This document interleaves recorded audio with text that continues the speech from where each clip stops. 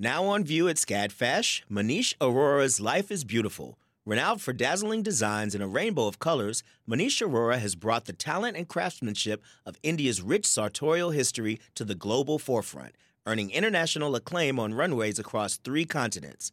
Designing in India since the 1990s, Aurora's glittering garments celebrate extravagant expressions of self through varied materials, techniques, and silhouettes in a triumphant union of Western and Eastern aesthetics adapted to today's multicultural society with a touch of humor. Find out more at scadfash.org. Support for WABE comes from 100 Miles, a nonprofit committed to preserving Georgia's 100-mile coast. Protecting this critical coastal ecosystem takes all of us. Watch the stories of the innovators and future leaders who help keep our coast flowing at OurGeorgiaCoast.org.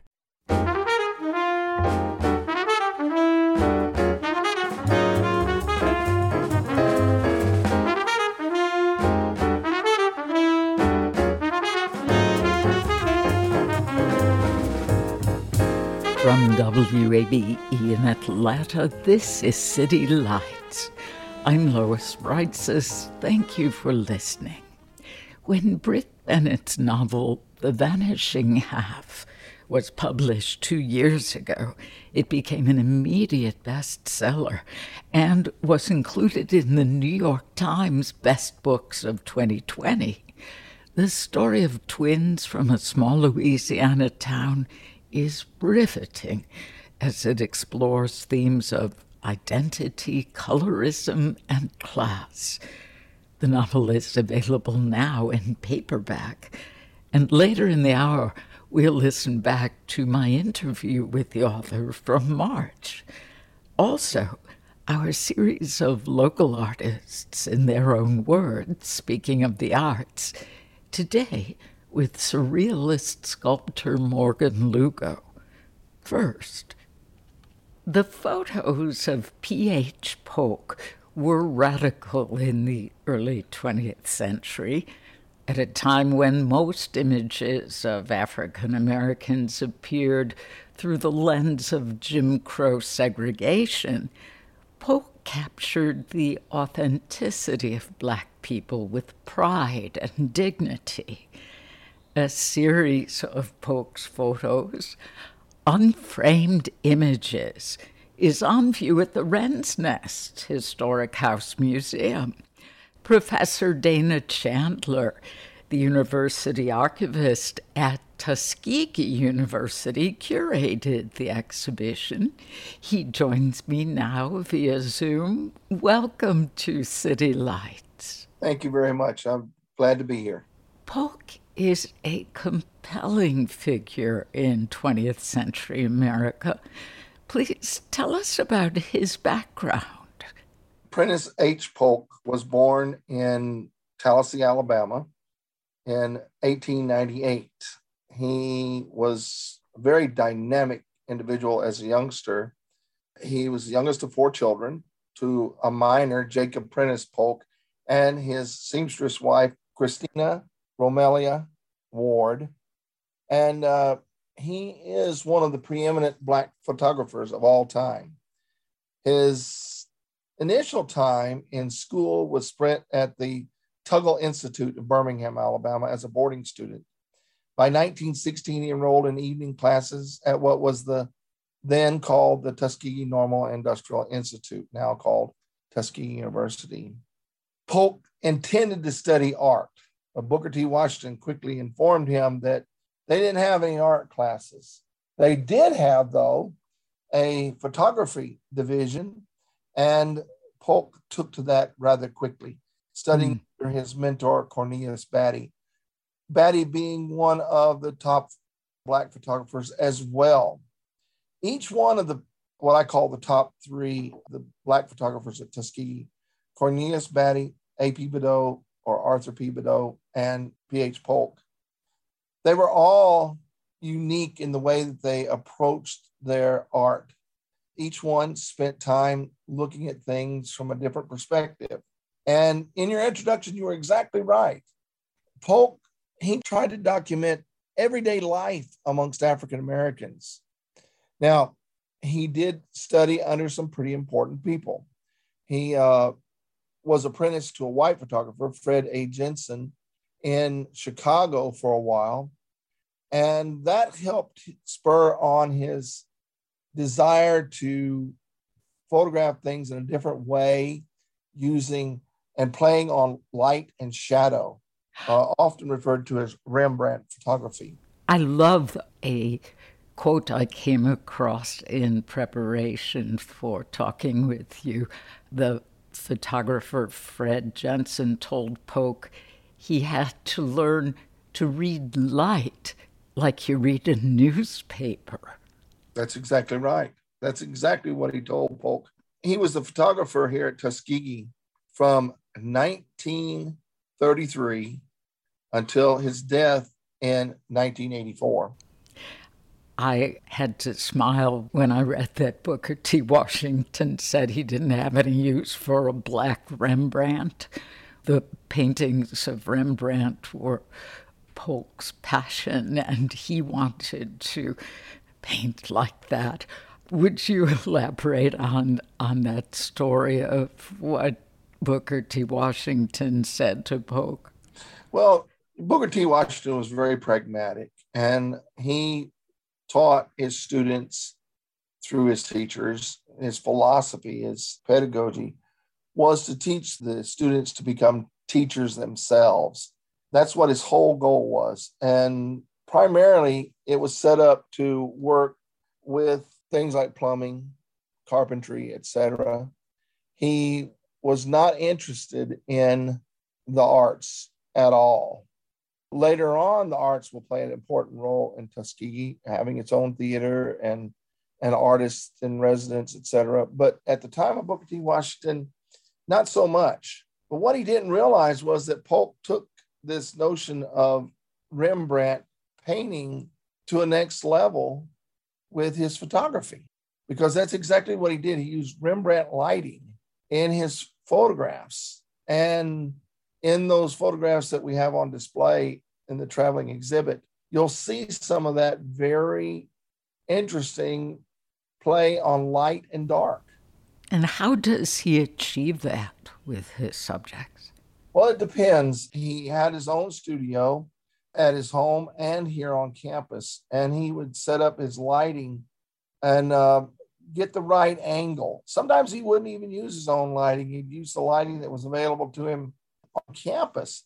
And what he would do is he would photograph people so that it emphasized their features while de-emphasizing the stuff around them. One of my favorite photographs that's not a part of the display that we found later on was a photograph of Martin Luther King giving a speech here on campus in 1958. The photograph itself is amazing in that he takes the photograph while Martin Luther King is at a podium speaking, and the light is such that you see Martin Luther King standing at the podium, and behind him against the curtains is this huge shadow of the man. So the shadow was bigger than the man. I think that's amazing because all photographs tell a story, and that's exactly what he was trying to do here. He photographed people from all walks of life, middle-class African Americans, well-educated people, and the working class. Why was it important for him to showcase a variety of Black life in his work? Because he knew, like many others did, that there were not a lot of photographs out there showing African Americans in their natural settings. And he wanted to do that. And I think that there's an example that I can give. Again, not a photograph that we included with the collection because everybody basically knows this image very well. It's called The Boss. But they don't know the story behind The Boss. That photograph is of an African-American woman who kind of sort of looks like the old Aunt Jemima, but not. The woman, he saw her standing in front of the campus at a produce stand, and he asked her, "Can I photograph you?" And she said, "Of course, but it's going to cost you $1." Now, he had to have that woman, and she is standing there defiant, self-assured, and in her clothes that have holes in them. But it is such a photograph, such a dynamic image, that it's showing the confidence of African American people at that time. And that photograph was taken in the early 40s. So, yeah, there are plenty of examples in his collections, which we have over 3,600 images in our archives. My goodness. Would you tell us some highlights of the series that's on display at the Wren's Nest? Yeah, it includes a lot of my favorite photographs. And these are photographs that highlight African-American life in a way that most people are unaware of, like the image of the John A. Andrew Memorial Hospital, the first hospital in the state of Alabama specifically for African-Americans. It's photographed when it had snowed, and it is a gorgeous photograph of that old structure. By the way, that old structure is now where the archives is at. That old building. So yeah, it holds a special place for me. There's photographs of Blanche, his wife. There are photographs of a variety of people in different settings. One of them is this woman who's dressed in her finest. And I think that exemplifies that, we think of African Americans at that time living in shacks, at sharecropping, working the farm. We never think about them being middle class and upper middle class individuals, educated individuals. And this photograph certainly highlights that. She's in a beautiful dress, and she looks so refined that you can't help but get a feeling from that there's more to the story than what we've been told or what we may think we know. Is that the image of Mildred Hanson Baker? Yes, it is. What can you tell us about her? I can't tell you very much about her. I do know that her beauty caught him. And according to his son Donald is the one that gave us the collection and the copyright to all the images. And according to Donald, she was one of P.H. Polk's favorite characters to film. If you are just joining us, this is City Lights on WABE. I'm Lois Reitzes speaking with Dana Chandler, curator of Unframed Images, photography from the collection of P.H. Polk. The exhibition is on view at the Wren's Nest Historic House Museum. What are some other highlights of the exhibition at Wren's Nest? Well, it shows some images of the campus, daily life. The photos were handpicked by me specifically because of how they portray people in everyday life. And I'm thinking back to how Booker T. Washington told the young man, forget being Rembrandt or Van Gogh, but maybe you can learn something about mixing paints. People need painters. Do you think that P.H. Polk eventually felt he was the artist he always wanted to become? I don't think that I know it. According to his son, Donald, he felt like his accomplishments, especially after many of his photographs were placed on display and he won so many awards for his photographs. A selection of his photographs was exhibited in New York at the Museum of Natural History in 1974, at the Washington Gallery of Photography in Washington, D.C., and the Studio Museum of Harlem in New York. His photographs also traveled as an exhibition that was shown in the Soviet Union and Nigeria. In 1981, he was awarded a fellowship for the National Endowment for the Arts, as well as an exhibition at the Cochrane Museum of Art in Washington, D.C. And, I think one of the ones that really, really he appreciated, that he liked, I think the most important recognition he had was at the Birmingham Museum of Art in a solo exhibition in 1983. that really caught him off guard and was one of his favorite exhibits. I think it's because it was in his home state, and he was born in Bessemer, which is there in the Birmingham area. He was so happy to get that opportunity. I can imagine having been born, 35 years after the Emancipation Proclamation, and then landing his solo exhibition in Birmingham, which had seen such violence, such horror. It must have been the summit for him. I think it was. Although all the other things were important to him, his son said that it seemed like the Birmingham Museum of Art exhibition was the most important to him. And I think that Polk would smile today after finding out that his photos had traveled all around the South, many places in the South, in Alabama and Mississippi and in Georgia. And I think he would be really thrilled with that. What are your hopes for further exposure of this man's art and perhaps elevating his name? After all, much of his work was early in the 20th century. Do you have hopes for a larger touring exhibition?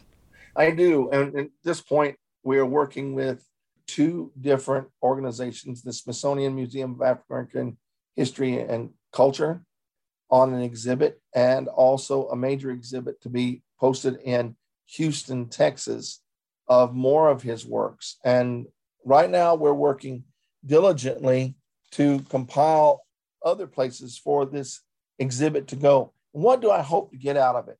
I want people to get two things. Number one, how important photographs were to African Americans at that time. Because, prior to this, there were very few images featuring people of color anywhere. What few that had been done, like the book Roll, Jordan, Roll, which was a book about the Gullah and had wonderful photographs in it. They would cut the photographs out of that book and put them on the walls of their homes and throw the book away. Just so they can have these images. Now, these images that we see, also, the second thing is, I want people to understand that small places like Tuskegee are archives at places like Fisk, at the Atlanta University Center, Spelman College, and other HBCUs throughout the United States, that we have these rich collections of materials that could be considered as artwork. And we have them available. We're relevant. And people need to realize that this stuff is available to be used. Let me give you for one more instance. There is an image out there that's been published for years and years showing Eleanor Roosevelt in a plane with one of the Tuskegee Airmen. I'm sure you've seen it. Yes. Many, many, many, many people throughout the years have said to me that that image was taken by the federal government. It was not taken by the federal government. We have the negative here at Tuskegee. It is a P.H. Polk original. Oh, wow. That's actually been cropped. Now, the thing is, that image is iconic of Eleanor Roosevelt and the Tuskegee Airmen. It's used everywhere. But few people realize that it's from P.H. Polk and it's part of this wonderful collection that we have available here at the archives. Indeed, what you have described about your archives and those of other HBCUs are treasure troves of our collective history. And I thank you for sharing this information with us and for elevating this artist. Well, you're very welcome. And I appreciate the opportunity, especially to be a part of NPR and the work that is done there and your show. And we really appreciate getting the chance to highlight our collections, especially that traveling exhibit as it makes its way through the other places here in the South. This is all part of the Southern Literary Trail and its intent to show the wonderful art and literary works of people of the South. and please support them. Professor Dana Chandler, the university archivist and faculty member at Tuskegee University. He is the curator of the exhibition Unframed Images, photography from the collection of P.H. Polk, on view at the Wren's Nest Historic House Museum through July 30th. More information is on our website, wabe.org/citylights. In a moment, New York Times best-selling author Brit Bennett, amplifying Atlanta. This is WABE.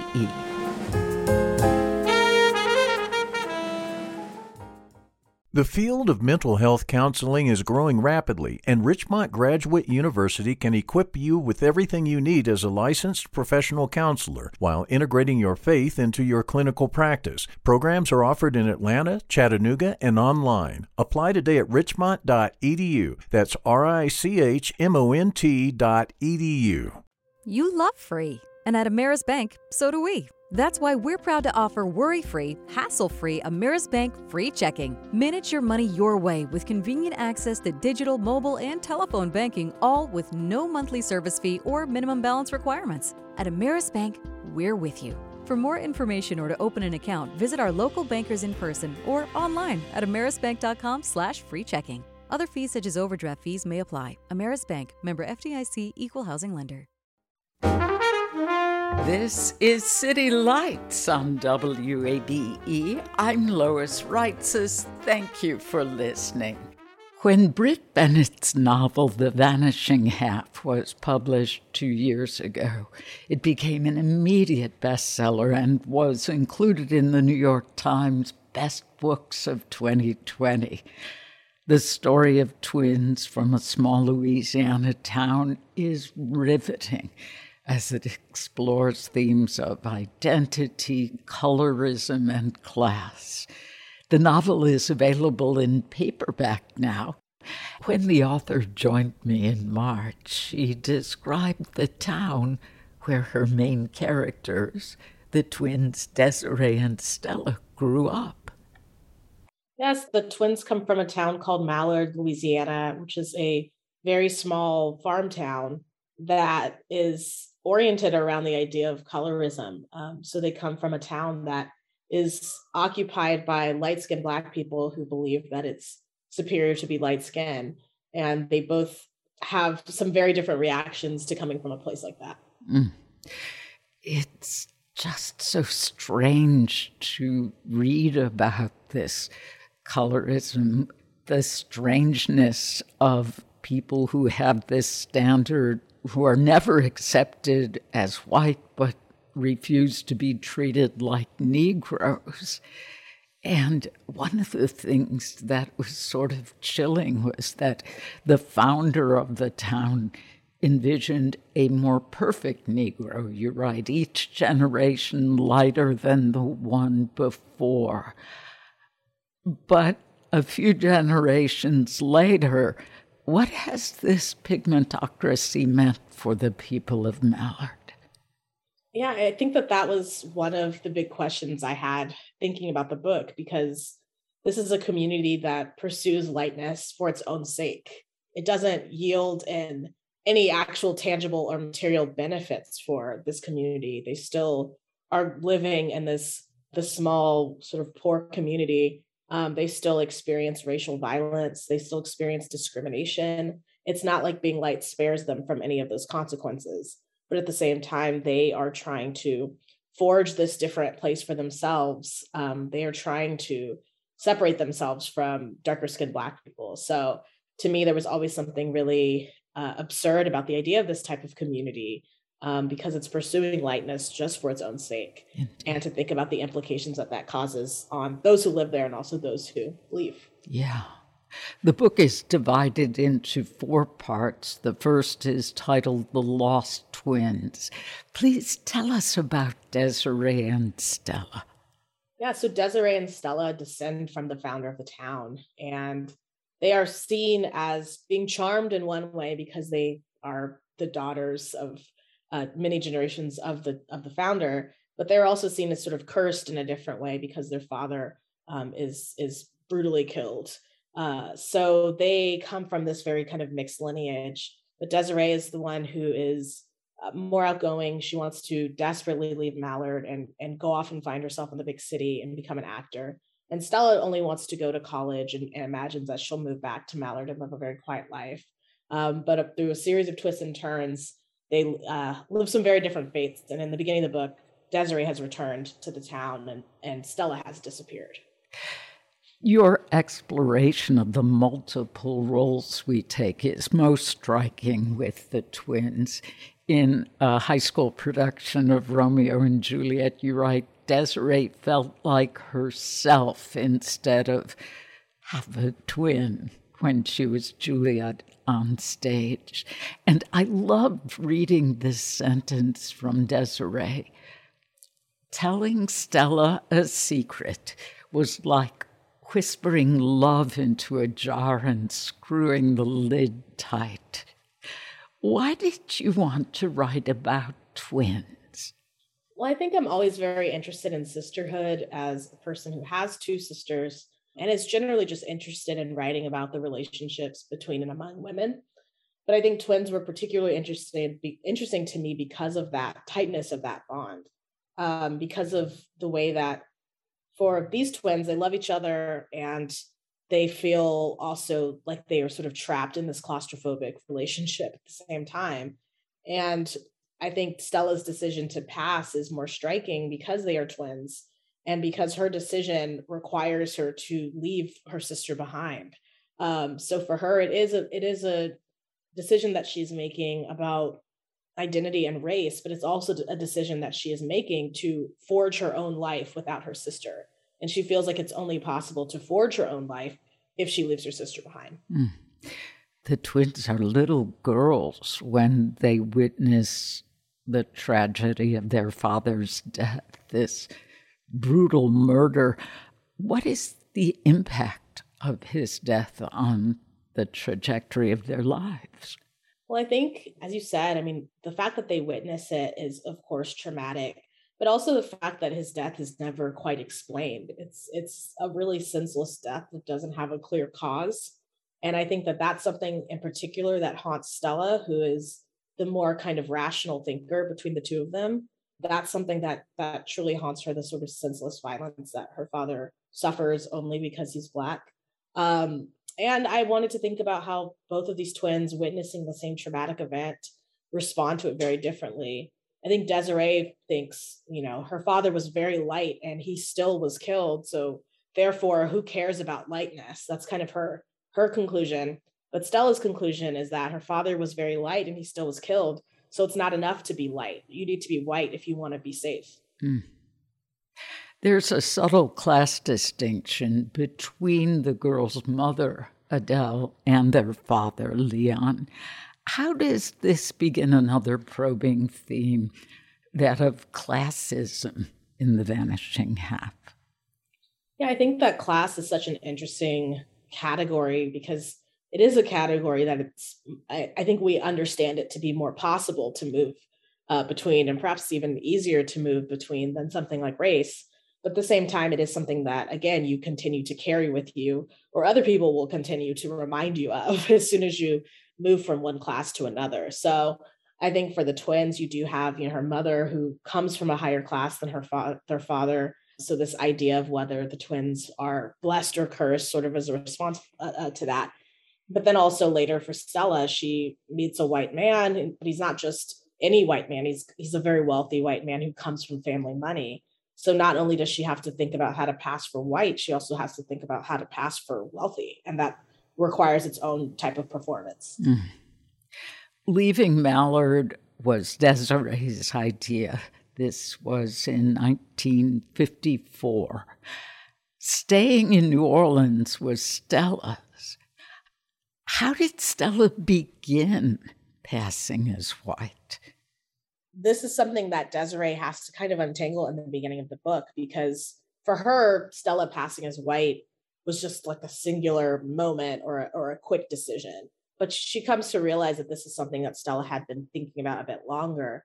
And being new in New Orleans is what gives her the practical reason, the sort of logistical reason to actually do it. So for Stella, ostensibly, she's passing for white because she needs to get a job, and she will get hired for this well-paying job if they believe her to be white. But you learn that Stella has been thinking about these questions of what it means to be white or what it means to be Black for much longer than that. Britt, you are masterful with metaphor. And I know it was actually the name of a store in New Orleans, but the place where Stella works is called Maison Blanche, essentially the White House. That must have been fun for you. It was fun for me. And it was something, again, I was reading something and stumbled upon that department store and immediately was like, yeah, that's perfect. That has to be where that is literally the place where she walks in as a Black woman and leaves as a white woman. So yeah, it was a happy accident stumbling upon that detail. And continuing great metaphors, Desiree ends up in Washington, D.C., and she takes a job at the FBI. What does she do there? She becomes a fingerprint analyst, and that was just a detail taken from my mom's life. That was work that she did when she was a young woman. She left her small hometown and went to DC with her sister, actually, and worked as a fingerprint analyst. And that was always just something interesting and cool that my mom had done, that I loved the idea of her doing that type of work and found it really fun. But I'd never written about it. And when I started working on this book, it sort of occurred to me, like, that is something that speaks to the thematics of this book, that this is a woman whose job is to tell who people are from markings on their skin. And yet she is somebody, and she and her sister are people who are moving through this world ambiguously because of what they look like. And her sister is the person she most desperately wants to find, but is unable to. Mm. It's in D.C. where Desiree meets Sam, a lawyer whom she marries. I know your dad's also a lawyer, but I think from what I've read, not at all like Sam. What's wrong with Sam? Yeah, my dad did not appreciate the lawyer in the book. So terrible. So yes, he was not at all based on my dad, but Sam works as a prosecutor, and he's a man who, when Desiree meets him, seems like he's just Prince Charming, but turns out to be an abuser. So a lot of, in part, I thought about Sam because Desiree, when she meets him, she really has no family. She's sort of estranged from her mother, and Stella has already disappeared. So he becomes the center of her life in this way. And it seems like he's going to kind of rescue her. But over time, she realizes that he is not her rescuer and that he is somebody who wants to abuse and control her. Mm. They have a daughter together, a sweet child named Jude. Jude's experience after her mother returns with her to Mallard is heartbreaking. The description of how she's bullied is almost as disturbing as her grandfather's death. How does Jude's darkness further illustrate the absurdity and the injustice of colorism? Yeah, I knew from the beginning that I wanted to introduce Jude, Desiree's daughter, and to think about what it would be like for her to grow up in this place. And it was something that I began to, as I wrote it, began to think of as a type of violence, what she suffers. And not only that, I wanted to think about how once she eventually is able to escape from this town as she grows up, how she still carries the town with her and how she still carries the ideology of the town with her. It's not something that she can just easily shake because this is a town that tried to teach her to hate herself. So I started to think, okay, once she eventually leaves this place, how is it that she can try to unlearn that hatred? And how does Jude deal with this painful childhood? I think it's something that she tries to sort of outrun in a way. I think, she wants to become a doctor. She wants to move on and do these other things and tries to tell herself that she's past it because she no longer lives in Mallard. But it's something that seeps its way into her relationships. It seeps its way into how she thinks about herself as she moves through the world. And I wanted to be real about that. I didn't want it to make it seem like you can just shake something like that once you leave. I think we are all shaped by our past in different ways. So it's something that she tries to kind of outperform in a way, and tries to tell herself that that will be enough, but still finds herself being haunted by this past. We haven't talked much about the men in this story. Early Jones is one of my favorite characters ever. I love Early. Would you tell us about him? Yeah, Early is one of my favorites too. He's a bounty hunter who you meet at the beginning of the book, and he is sort of has this tough exterior, but this heart of gold. And you learn that he has his own childhood wounds that he's trying to kind of outrun. But I love that character too. I think that he is somebody who kind of begins the book sort of thinking of himself as a man who never settles down and never really has roots, and is very easily walks away from everything. But then when his story collides with Desiree's, you learn that that's not so true, and it's not so easy for him to leave her behind. Indeed. And your writing, oh my goodness, he seduces her with fruit. Yeah, I thought that was sweet. Part of that was, I think my mom told me a story about having a crush on the neighborhood boy who would carry the groceries to her house. And always being a little embarrassed because she grew up in a family that they didn't have a lot of money, and she was kind of embarrassed for him to come to her house, but she had a crush on him.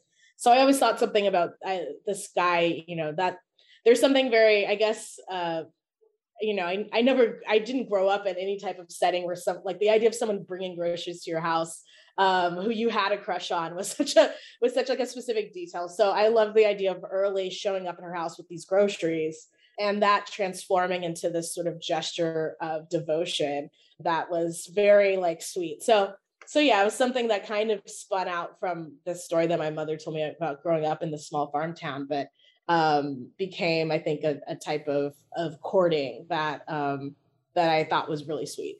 It is. And courting is a better description than seduction, because it really is more that he woos her with the fruit he brings. I got to tell you, I picture Early as Idris Elba. I mean, I think nobody would turn that down. Rhys is another richly drawn character and a good person. How does Rhys's story further illustrate being two people in one lifetime? Yeah, I think Rhys was a character who I really loved, because I thought that his story kind of becomes a counterpoint to Stella's in a lot of ways. Jude meets Rhys, and they fall for each other, and he tells her that he's trans. And I loved the idea of his story being a counter to Stella, because he is somebody who experiences a physical transformation but remains himself. His transformation brings him closer to himself, versus Stella, who doesn't really change physically, but becomes somebody else psychologically and emotionally. So I love the idea of those stories being in tension, but also I just love the idea of, I think he's a sweetheart. I think that he is somebody who really wants to love Jude in a way that she does not believe anybody would love her. So much of the tension, I think, in that relationship is both of these people who grew up under circumstances where they were made to feel unlovable, trying to learn how to love each other and allow themselves to be loved. And his introduction signals such a welcome change in Jude's life. She has friends, she has a community. And his friendship with drag queens lets you explore yet another aspect of dual or multiple roles. Yeah, I loved that, writing that part of the book where Jude is kind of her college years, and she, as you said, she makes friends, she finds community, and she finds love. But I loved the idea of drag being a different way to think about gender, to think about playing with identity and experimenting with identity in a way that's not traumatic, in a way that Stella's experience of transformation is quite traumatic for her.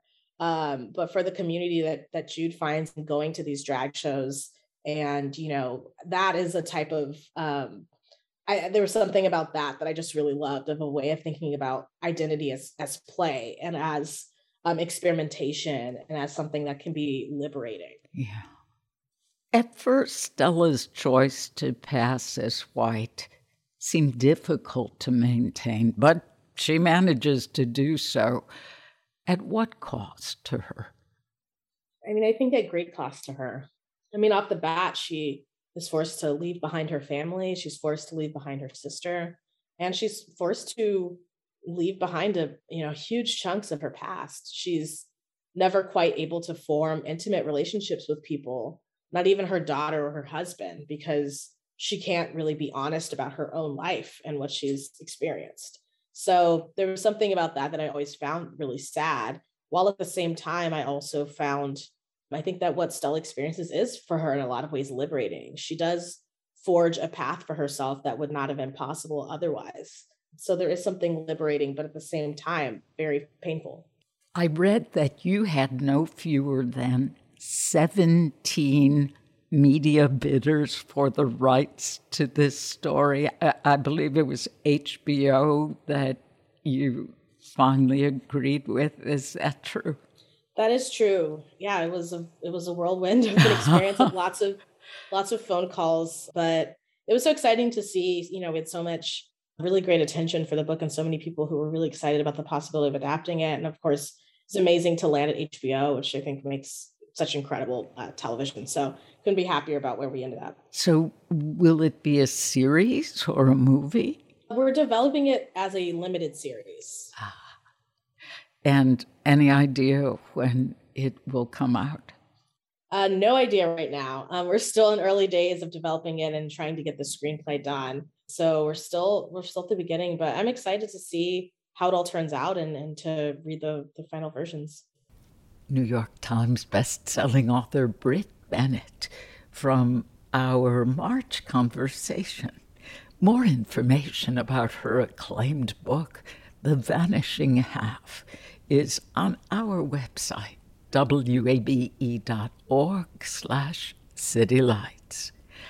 Coming up, our series of local artists in their own words, speaking of the arts.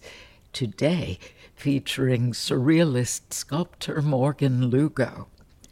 Amplifying Atlanta, this is 90.1 WABE.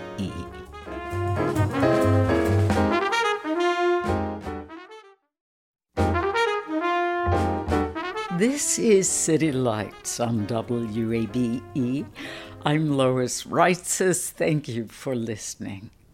It's time now for our segment, Speaking of the Arts, where we hear some of Atlanta's creative artists in their own words. Hi, my name is Morgan Lugo, and I'm a sculptor who is predominantly working in cast metals, such as cast bronze, aluminum, and iron. But I do as well work in fabricated steel, as well as resins, plasters, concrete, and most recently neon. The subject matter of my sculptures is based around trying to create a physical representation of fleeting moments and fragmented memories and how these could possibly be stored within our minds. I'm specifically interested in exploring the physicality of memory because about 6 years ago when I was in my BFA program at Georgia State, I got a really bad head injury in which I lost my memory for about a month and a half. It took me almost a year and a half to recover from most of the side effects. One side effect I still struggle with is vertigo, and so a lot of the elements within my pieces reflect kind of the weightless, ephemeral feeling that I get personally when I'm experiencing vertigo. I have a lot of swirling structures with multiple faces, fragmented body parts, all arranged within molecular structures.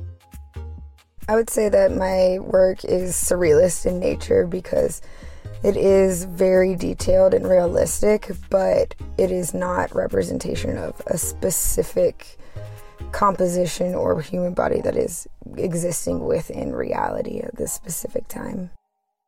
It's also intentional that I'm using materials that are known to withstand the test of time to describe subject matter that is very ephemeral and very intangible.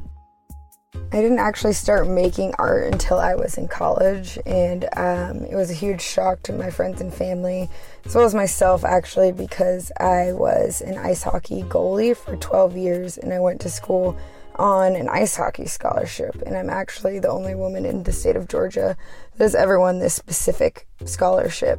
So I didn't play sports, and I chose to go to art school on a whim because I felt like I had creativity within me that I didn't know how to express, and I thought it was a really big mistake until I found sculpting and specifically metal casting, and it really changed my life, and I truly feel like I am where I'm supposed to be.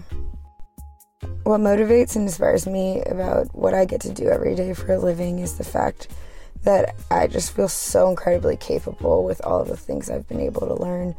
I am now a professional welder. I can build 20-foot monuments. I have a very strong knowledge of engineering, thermodynamics, chemistry, just all of these things that I never thought that I would end up doing.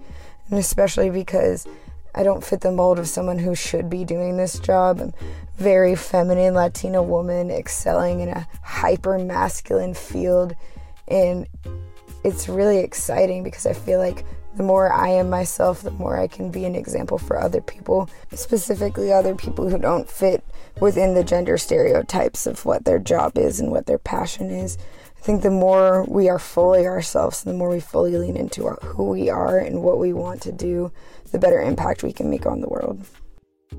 I'm so proud of being from Atlanta, and I choose to call it my home because I don't think I'll ever be able to find the sense of community and support and warmth that I have here anywhere else.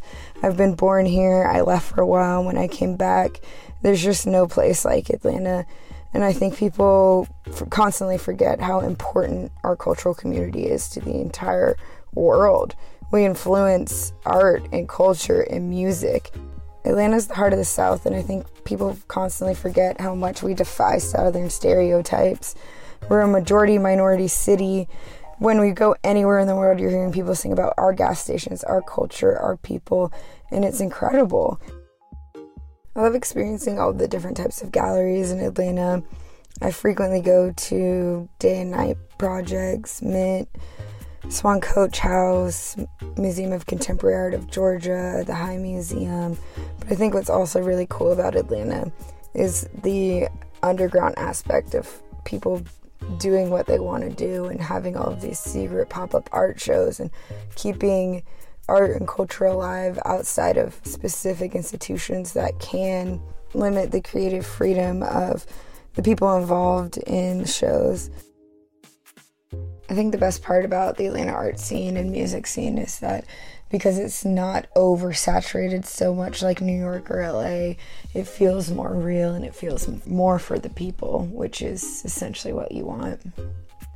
The easiest place to see my work would be on my Instagram, and my handle is Morgan Lugo Sculpture.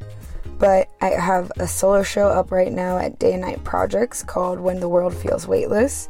I am a part of Something to Declare, a contemporary Latin art exhibit celebrating notable Latinx and Hispanic artists from the Eastern Seaboard at the Quinlan Visual Arts Center. I will be in a show later this year at the Robert Kent Gallery in Marietta, as well as the Little Things show in Swan Coach House. Hopefully you guys can check out my work. Surrealist sculptor Morgan Lugo, and our series Speaking of the Arts. More information about Lugo's work is on our website, wabe.org/citylights. Each summer, as temperatures rise and humidity increases in Atlanta, the mountains of Western Carolina offer relief from the heat, along with gorgeous scenery just a 2-hour drive from Atlanta. And there's a soundtrack for that visual splendor, the Highlands Cashers Chamber Music Festival. Emory University professor and pianist Will Ransom is the artistic director of the festival. We're starting our 41st season, and it's quite an extensive festival of over 50 concerts and salons and feasts, which are dinner parties with the musician guests. We do have some really magical programs and performers coming up. Some that come to mind are Cello Mania, Grammy Award winner from the Eroica Trio, is going to lead a group of 7 cellists in a whole program of pieces for everything from solo cello through to all 7 of them playing at one time. And I'm particularly excited that we have this one brilliant young cellist who's only 12 years old from Atlanta, Philip Jong, who's going to be joining us and getting a chance to play with the 6 other amazing professional cellists. Lots of free concerts. We have children's concerts this year with the Gary Motley Trio doing a program called Just Jazzin' Around. And his trio also, we're trying something new this year, will have a jazz jam that's free, and anybody can bring their instruments and sit in with the band and just have a great time. This year's events begin today and continue through August 7th. You've been listening to City Lights, our daily exploration of arts and culture. Wishing you a safe and happy holiday weekend. We're back Tuesday at 11 a.m. with architect and Professor Tristan Al-Haddad discussing his permanent installation at Georgia Tech, the Crossland Chroma Project. If you missed part of today's show, you can catch up on our website, wabe.org/citylights. There you will find our complete archive of interviews, so you can listen to City Lights on your schedule. Our theme music is The First Time, written and performed by Joe Granston with his jazz band, courtesy of Hot Shoe Records. City Lights senior producer is Kim Drobes. Summer Evans is our producer, and our engineer is Shelley Canavy. I'm your host, Lois Reitzes. We'd love for you to connect with City Lights on social media. We're at WABE City Lights on Facebook and Instagram, and you can follow me on Twitter at LOISREITZES. Thanks for listening to WABE Atlanta.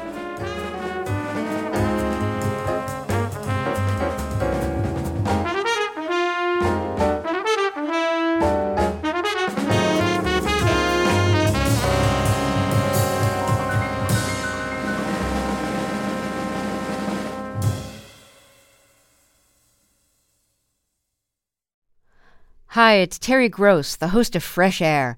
We bring you in-depth, long-form interviews with actors, directors, musicians, authors, journalists, and more. Listen to our Peabody Award-winning Fresh Air podcast from WHYY and NPR. The world is full of mysteries. Are ghosts real? Is that yogurt expired?